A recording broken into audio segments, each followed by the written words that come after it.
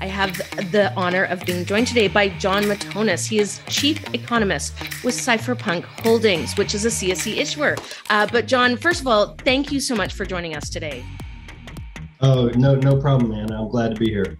I do appreciate, I can't do any traveling, but I appreciate that I can see London behind you in the window. I feel a little bit of a travel bug. Okay, so John, let's jump right into it. First of all, I'd love for you to tell us a little bit about your background. You have quite an interesting background. We're obviously here to have a discussion around finance and banking in digital securities and digital assets and what's coming to market. But first of all, why don't you tell us a little bit about you? Right. I early on in my career, I was the foreign exchange trader for Visa International, and going back to the 90s. So as the chief foreign exchange dealer for Visa, we covered about 18 billion in international currency trade at that time. So anytime a transaction was made, an exchange rate would hit your statement. That was our team that was putting that exchange rate in. So that gave me a glimpse into the international payment system and how all that worked with various currencies and cards and payment instruments, which was also about the same time that the world was moving into cryptography, because Visa then became one of the early investors into VeriSign. And I moved over from Visa going into VeriSign in the payments division with digital certificates and encryption. So the whole financial cryptography area was booming in the mid to late 90s. And this is all, pre-Bitcoin, pre-cryptocurrency. In fact, the institutions back then were looking at ways to get into the market for being their own currency issuers. So you had a group at Visa that was examining how they could be a digital currency issuer by creating a Visa monetary unit even. So they were, in a way, forecasting a lot of the things that we were to see later on.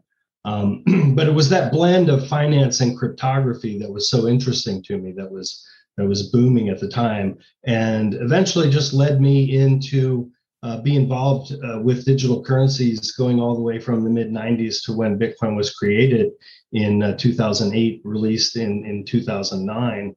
I wrote extensively on Bitcoin. I wrote for Forbes, I wrote for CoinDesk, and I eventually joined the Bitcoin Foundation as a founding member in 2012. So I was the person behind the Bitcoin conferences that we had in 2013 and 2014. We had the biggest Bitcoin conference in the world at that time in Amsterdam in 2014. The Bitcoin Foundation today is not so much of a driving force in Bitcoin because so many other companies have taken up the task of dedicating money, dedicating developers, and dedicating promotion. But back in the early days, there was nobody that was even forming a narrative for the press. So we wanted to fill that vacuum and not let the press deviate into bad press for Bitcoin.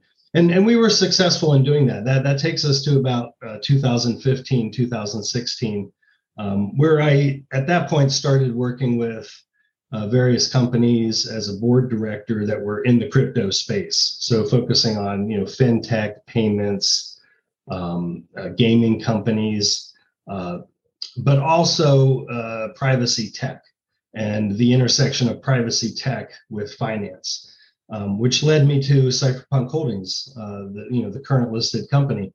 The reason that Cypherpunk Holdings and privacy tech is so interesting in this space is that you won't have any success with cryptocurrencies or DeFi or NFTs or any of those things unless you have a solid foundation of privacy. You're not going to have any businesses adopt things where where payrolls will be public information, or you won't have any large finance deals happening if the sensitive information is not confidential. So there's a whole entire sub-industry working to solve the privacy problem with these startups. And that's what Cypherpunk Holdings focuses on.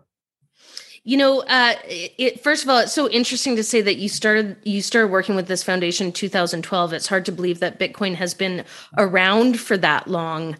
Because I feel like it's a conversation that people are finally having just within the past maybe 2 to 3 years. So it's so interesting that this stuff has been around for so long. And even your work with Visa in the 90s, which might be considered the first digital currencies that were working. I saw you do an interview and I thought you said something that was really interesting. You said, money doesn't do bad things, bad people do bad things. And I think that's a really interesting way to view it. I think people are afraid of privacy around currency, but you did dive into that a little bit. Can you tell us a little bit more about that? Yeah, I think you're right. I think that government and media use the opportunity to tarnish what they want to tarnish. But if you strip it down to its essence, it's really nothing different than what we already have. So the paper cash in your pocket has the same privacy attributes that something like Bitcoin or Ethereum would have. And mainly those three privacy attributes are, user-defined privacy. You get to decide if you reveal information. The second attribute is the irreversibility of the transaction. If you give someone a $100 bill, they have it and you no longer have it. It's irreversible. And then the third attribute is the non-traceability. You're not able to link a cash transaction to an individual in all cases as that paper cash moves along the transaction chain. So when we move to the digital world with something like Bitcoin, it doesn't add any new hidden secret privacy techniques. It's just the same ones that we already had in the analog world with paper cash, which I don't think that certain powers that be want those same attributes to remain in paper cash. So then they become concerned that those attributes are actually able to be retained when we go digital. This really wasn't a focus of Visa so much, but it's a focus of decentralized systems such as Bitcoin on the internet.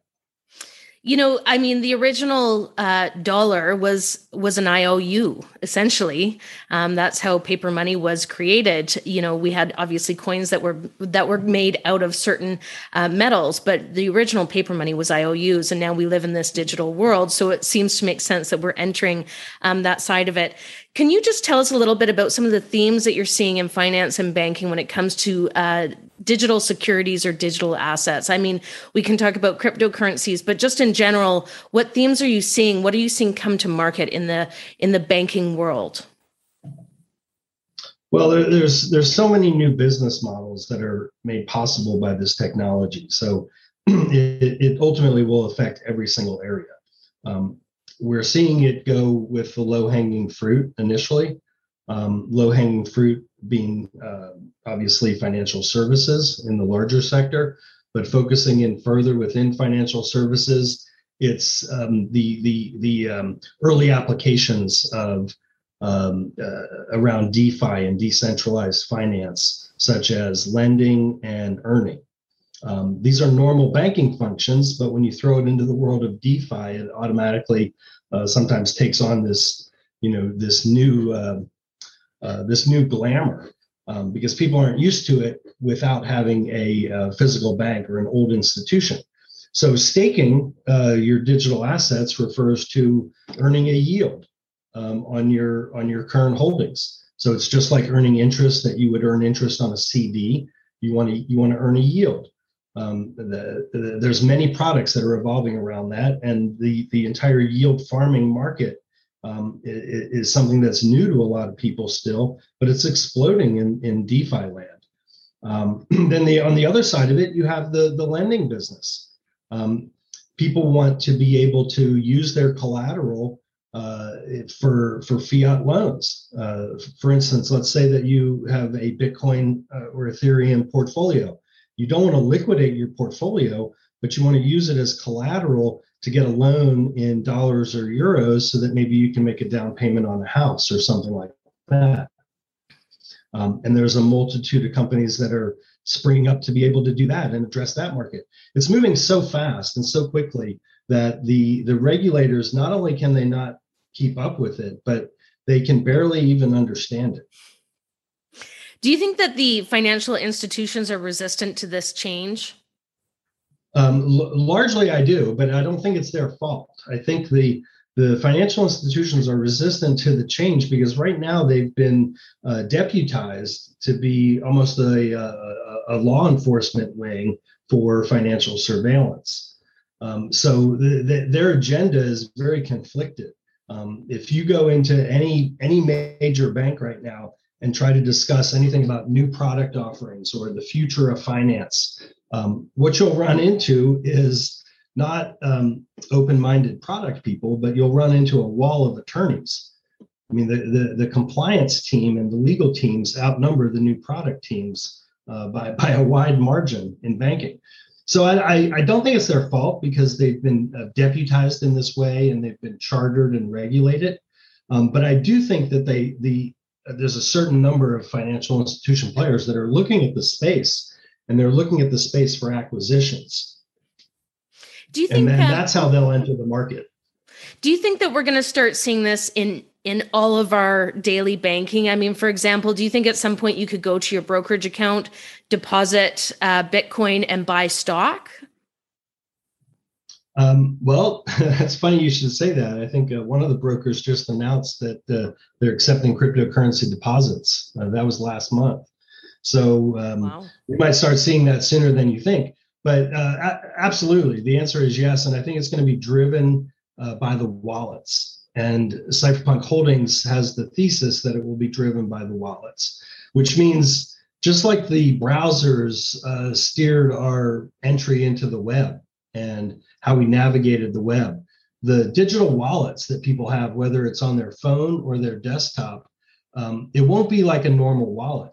It'll do so many things for you behind the scenes that you won't even realize. That user interface is what's going to allow this technology to go mainstream because it's going to simplify it for the end user. For instance, some of the things that you'll be able to do with your digital wallet you'll be able to construct complex smart contracts in DeFi by just plugging your wallet into the web. You'll be able to have privacy on transactions that you define, which will all be managed by your wallet.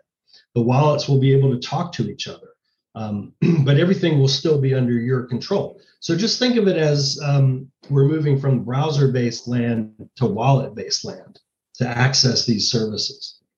It's so interesting. Now, my final question for you, and this is a bit of a big one. Hopefully, I'm not overwhelming you with an answer. But how? I mean, obviously, we know Ethereum and Bitcoin. Obviously, people can create cryptocurrencies. They have the ability to do so. We also have crypto exchanges that are coming to market where people can trade these. If we're implementing this into our everyday banking life with lending, with investing, with financing, how is it being dealt with as far as, going back to kind of regular currency exchanges? How are we evaluating these cryptocurrencies as they're coming to market and implementing them into our everyday financial life? Okay, excellent question. I mean, I've never really said that Bitcoin or cryptocurrencies is going to totally eradicate the government fiat currencies. It's not a situation where you'll immediately see a replacement like that. I think what you'll see is the Bitcoin keeping the fiat currencies competitive, keeping them honest. So it'll just be another point of competition for fiat currencies. And I also don't think you have to be overwhelmed by 5,000 different cryptocurrencies because there's only going to be a handful, maybe 2 or 3, that function as a pure store of value, which would be a currency that people want to hold on to for a store of value to use later. A lot of the other currencies are application specific. They give you access to certain smart contract platforms, different blockchains. So we're not getting into a world of 5,000 different stores of value. There'll be a small number of competitors. Think of it like how we settled around Celsius and Fahrenheit and Kelvin for measuring temperature. I mean, we only have 3 different ways to measure temperature. We're not going to have 1,000 ways to measure value. Super interesting. Well, listen, John, everything that you said today, I found super interesting. I hope I can bring you back at some point to do another interview. Definitely take a look at Cypherpunk. It's definitely, I think it stands out a little bit in the market, just the fact that you focus so much on privacy, which is an important element of it. Thank you for your time today and look forward to chatting with you again. Thanks, Anna.